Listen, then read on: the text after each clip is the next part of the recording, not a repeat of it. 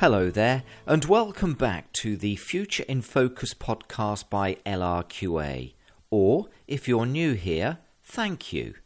In today's episode, LRQA's Chief Growth Officer Ian Spaulding is joined by special guest Mike Posner to talk about the S in ESG, what it is, how it's evolved, and why it should be at the top of an organization's agenda.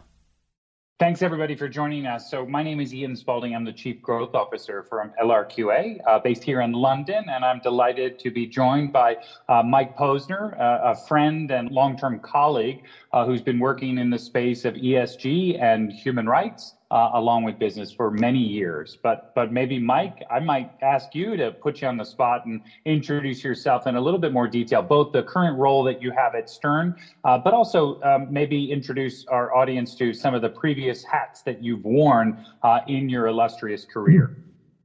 Thanks, Ian, and it's great to be with you. So I'm currently, and I have been for the last 10 years, at the NYU Stern School of Business, where I'm a professor and teach, but also run a center on business and human rights. It's the first human rights center at a business school anywhere.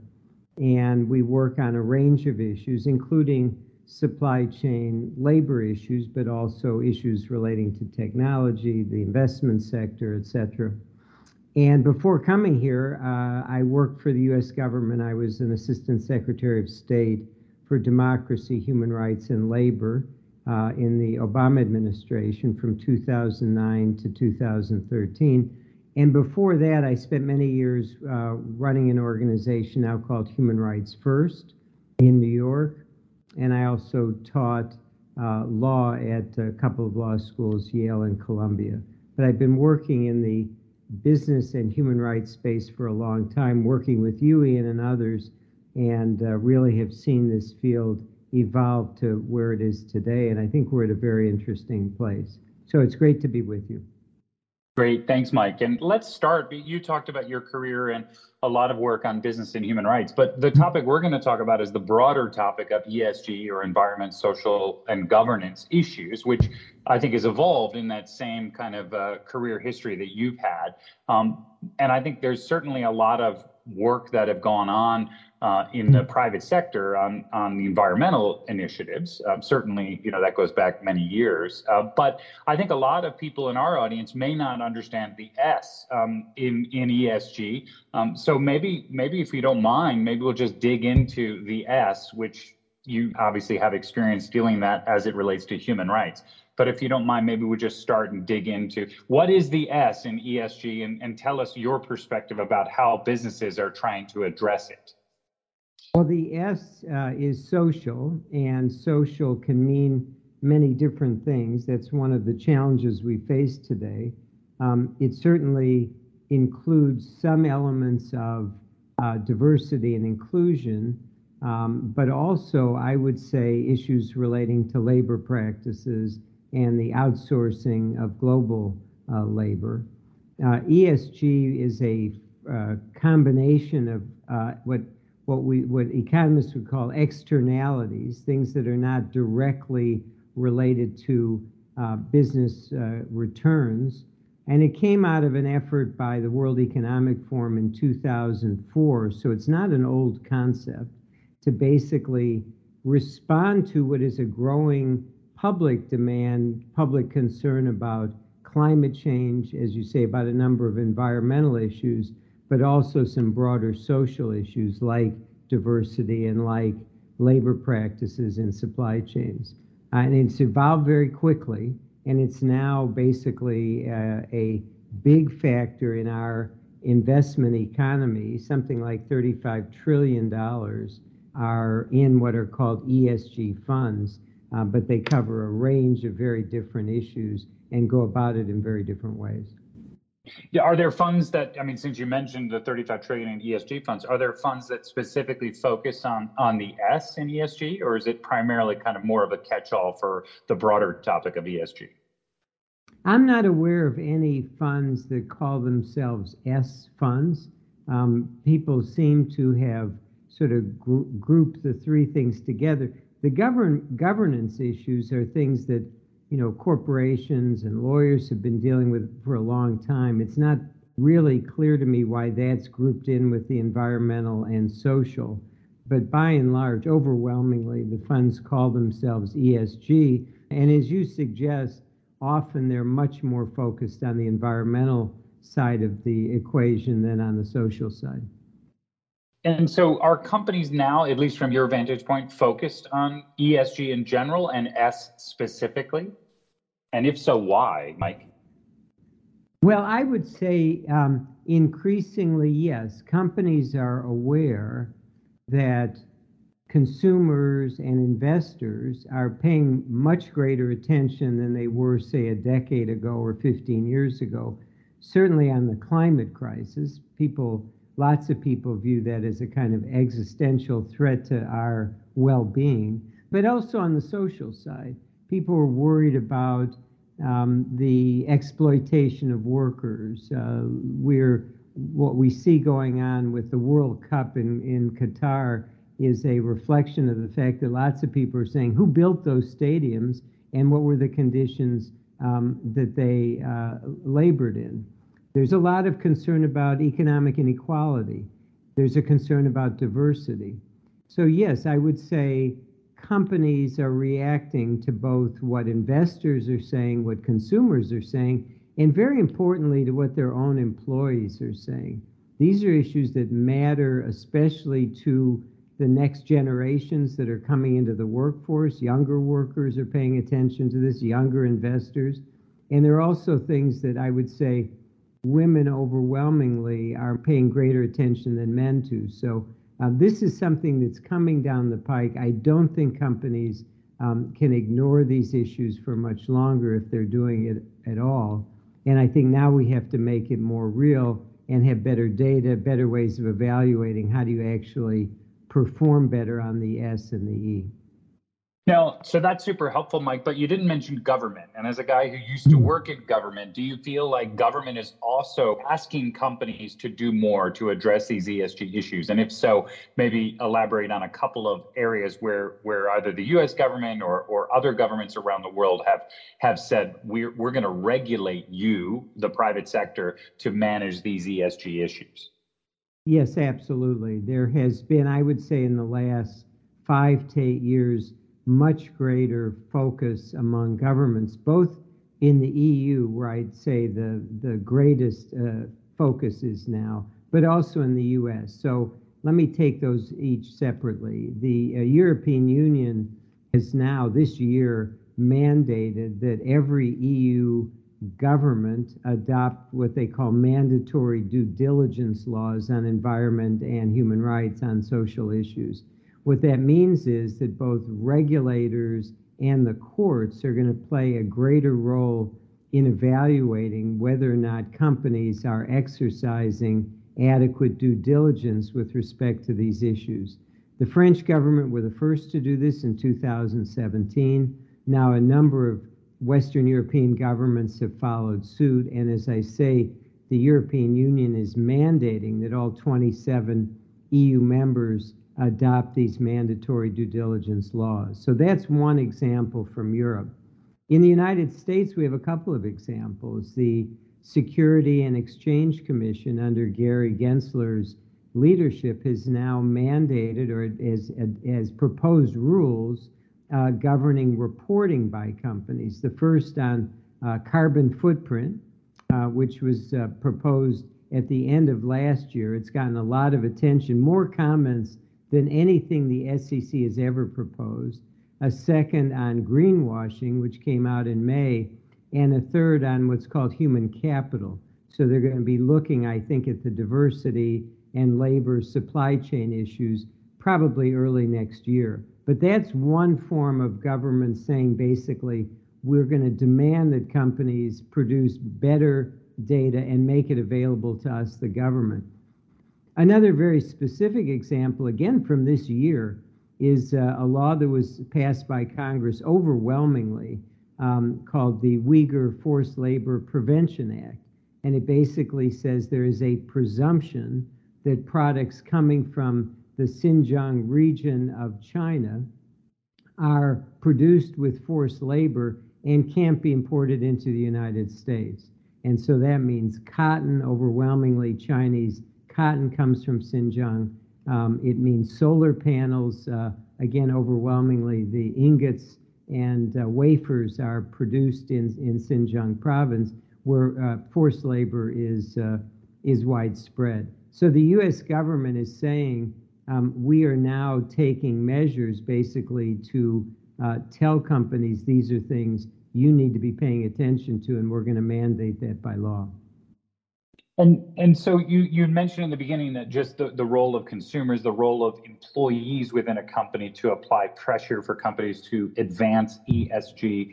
And then you just mentioned just the sheer number of new regulations that have come into effect in the EU and the US.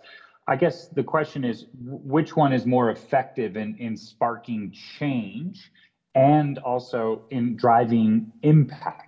And those are two different things, but I'm just curious from your perspective, is it a little bit of both, or is one a superior route to spur companies more than another? And are we going to be happy with the outcome that comes from that particular spurring, if you will? Well, whether we're going to be happy is a question I think that is quite open. I'm not sure the answer to that, but what I will say is I think the government role here is as a catalyst. The governments are saying, both the European governments and the US, we're not satisfied that companies acting alone are going to do what's needed in a timely manner. So they're putting pressure on companies to pay more attention to these issues and to come up with better data. That, I think, is going to inevitably force companies to rethink the way they're doing it, which I think is a good thing. It's going to mean, though, that companies have to take the bull by the horns and have to internally figure out how to do this in a practical way, consistent with, making a profit and being successful commercially. What's lacking here, and what I think there's going to be increasing pressure to do, is to have companies pay greater attention, for example, to their global workforce, get better data, have industry by industry standards and metrics. Right now, that $35 trillion that I described in the investment sector is largely looking at risks to investors, not to people and the planet. It's very loosely defined. And so I think what you're seeing is that the investors, the big institutional investors, have said, boy, there are a lot of people who are concerned about environment. They're concerned about, human rights and social and labor issues and diversity and inequality. Let's just give them something and call it ESG and promise them that we're going to give them comparable financial returns. I don't think that's possible, and I don't think going forward that's going to be enough. And so I think what government is doing is actually serving as a catalyst for companies and those around them to say, you actually need to measure these things. You actually need to be out in the factories or the farms where you're producing things. You need to know what's going on, and you need to have reasonable measures so that you can evaluate and others can evaluate what you're doing. One of the things I'm very keen on is that the companies that are leading in this area, whether on the environment or social side, ought to be given credit for it. And right now, I think there's such a lack of data and a lack of serious measurement that it's very hard for a company to demonstrate leadership because there's so much noise in the space. We need to create real incentives for a system to be measurable, to be clear, to be transparent, so that those industry leaders can get credit both in the marketplace and from their own employees. No, I think it's super important. I would say, your comment about the role of regulation in spurring, but also in holding companies accountable is super important, especially as we go into a recessionary environment, because I would imagine, and I'm curious to get your thoughts on this, I would imagine that there's going to be some difficult choices that companies are making in the UK, in the US, and Europe as we enter what might be an extended recessionary environment. Would ESG be put as on the back burner in light of the need to focus on profits and cash, et cetera? So I'm curious to get your predictions on whether or not we are going to see that in the next few years. Yeah, I don't think there's any doubt that the focus on issues like environment and social conditions is much easier when you have a robust economy. When the economy tightens, when you go into a recession or an economic downturn, everybody's going to be scrambling to figure out where do we cut costs, and the easiest place in a way is to go outside of the core business to look at things like their supply chains and labor as a cost. So I think there's going to be a lot of pressure now to kind of go into a tighten our belts mode, but it's not going to last forever. And I think the broader trend to me is government pressure is not going to decrease, it's going to increase. There's going to be more focus, again, on differentiating those that are paying greater attention to these issues and those that are trying to shirk their responsibility. And that's going to mean that there's companies that are going to do better, in my judgment, are those that right now are thinking about how do we put systems in place so that we actually know what's going on in our business realm, in our business model. How do we be sure that we're prepared as these issues become a subject of greater government regulation, greater consumer pressure, greater company employee pressure, so that we're ahead of the curve as we start to come out of a recessionary period. I think for the next few years, for sure, there's going to be belt tightening, but the broader trend to me is that these issues are not going away. They're going to be a bigger part of the economy 5-10 years from now than they are today. And the companies that succeed are those that are going to be doing the work now to put themselves in place to be leaders. You also mentioned a few minutes ago about leaders, companies that have taken a leadership role in advancing ESG, not necessarily getting the credit that they deserve.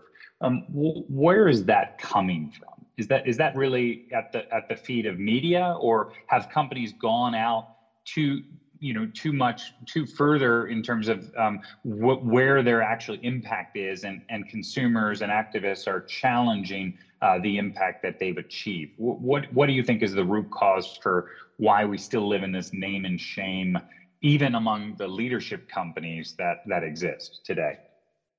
So I think there are two factors, at least, that are contributing to that. One is that you have on the advocacy side, the human rights groups and others, the social activists, a tendency or a propensity for doing the naming and the shaming. We will expose violations. We will write a report. It'll get media attention. And the media feeds into that. That's sort of the MO of even the mainstream media. It's always looking for a good story. And it's sort of like shooting fish in a barrel. Let's go look for some place in the world where something bad is happening and attach the name of a big global brand to that, and we will, write a big story or do a show, a TV show or whatever, and get good ratings for that. So one element of it is the media, social activist, playbook, which has been there for a long time, and if anything is accentuated by social media. It's now so much easier to get somebody with a video attached to their phone to upload something, and all of a sudden you're off and running on that expose and the name and shame. That's one aspect of this. And I think the other aspect is that too many companies have spent more money on public relations and advertising than they have in actually trying to improve the way they produce things. And so there is a skepticism on the part of the public, a big part of the public, about what is now called greenwashing or blue washing or sports washing, lots of names for it. But there's so many companies that are advertising the fact that they're leaders, they're doing great on environment, they care about their people, they're doing all kinds of things to promote diversity. And there's a skepticism because it's really hard to measure those things. And so I think the combination of those things, to me, desperately calls out for a better system where companies are actually seriously evaluating what they're doing. There are industry standards and metrics. There is a means of evaluating performance that's credible, and there is accountability. And at the end of the day, some companies are going to come out looking better and some worse. Those that are doing better, in fact, ought to be getting the credit for that. Ian, as you know, I chair something called the Fair Labor Association. We've been around 20 years, and a number of good companies have been part of that effort. It's not perfect, but we put them through the paces. They do an evaluation. We do an evaluation of them every 3 years. And one of my frustrations is the companies that are actually doing the hard work of getting accredited by the Fair Labor Association don't get a lot of credit for that. And so I think, and whether or not that's not the only example, but it's one, we need to find ways to basically improve the gathering of data, the evaluation of performance. And frankly, companies, like yours, Ian, can be part of that solution. You're doing a serious kind of social auditing. Companies need to take advantage of that or use that kind of a service, what Elevate does and others, to basically improve their own evaluation of their own performance, and then be ready to go out and let others come in and confirm that they're doing the right thing. I think we can get there. This is not rocket science, but it requires companies to get their own house in order, to have outsiders come in and evaluate, and then be ready to reap the rewards if, in fact, they're doing the right thing. They ought to get credit for it, as I say, with their own employees, with consumers, and with investors. That's super helpful, Mike. Maybe my final question, really, the folks who listen to this podcast tend to be folks that are driving sustainability or ESG within their companies, and they may be risk officers or head of quality, or food safety, et cetera. I mean, what advice do you have for them over the course of the next 3 to 5 years as we think about the increasing regulation, the new requirements, and also the challenge in this economic environment to achieve big things with limited budgets? Where would you encourage them to focus or prioritize? Well, I think the people you're talking about within companies their biggest challenge is to marshal the facts and make the case at the C-suite. These things, companies don't make big commitments in these issues if the corporate leadership at the top aren't willing to do so.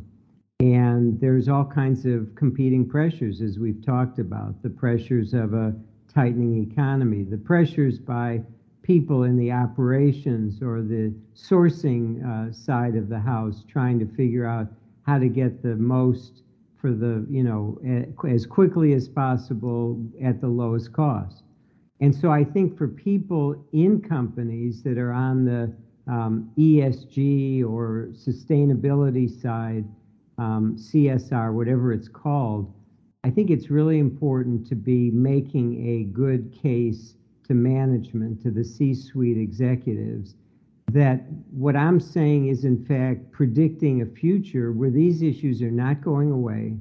There's going to be more scrutiny, greater demand by government, by consumers, by the company's employees to actually dig in and figure out how is the business running, what are the risks you face, and how do you reduce those risks by getting on top of what's going on.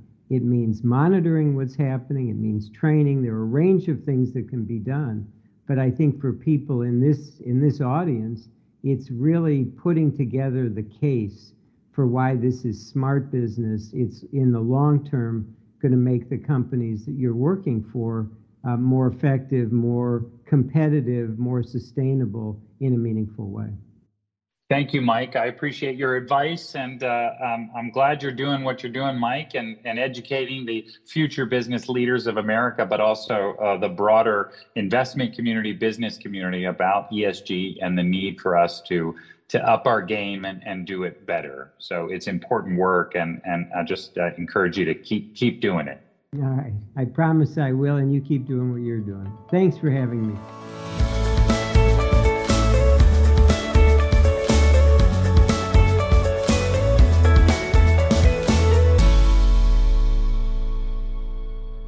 Thanks for listening to the Future in Focus podcast. Please visit our homepage on Spotify to listen to more episodes and stay up to date with new releases. To find out more about LRQA services, please visit www.lrqa.com.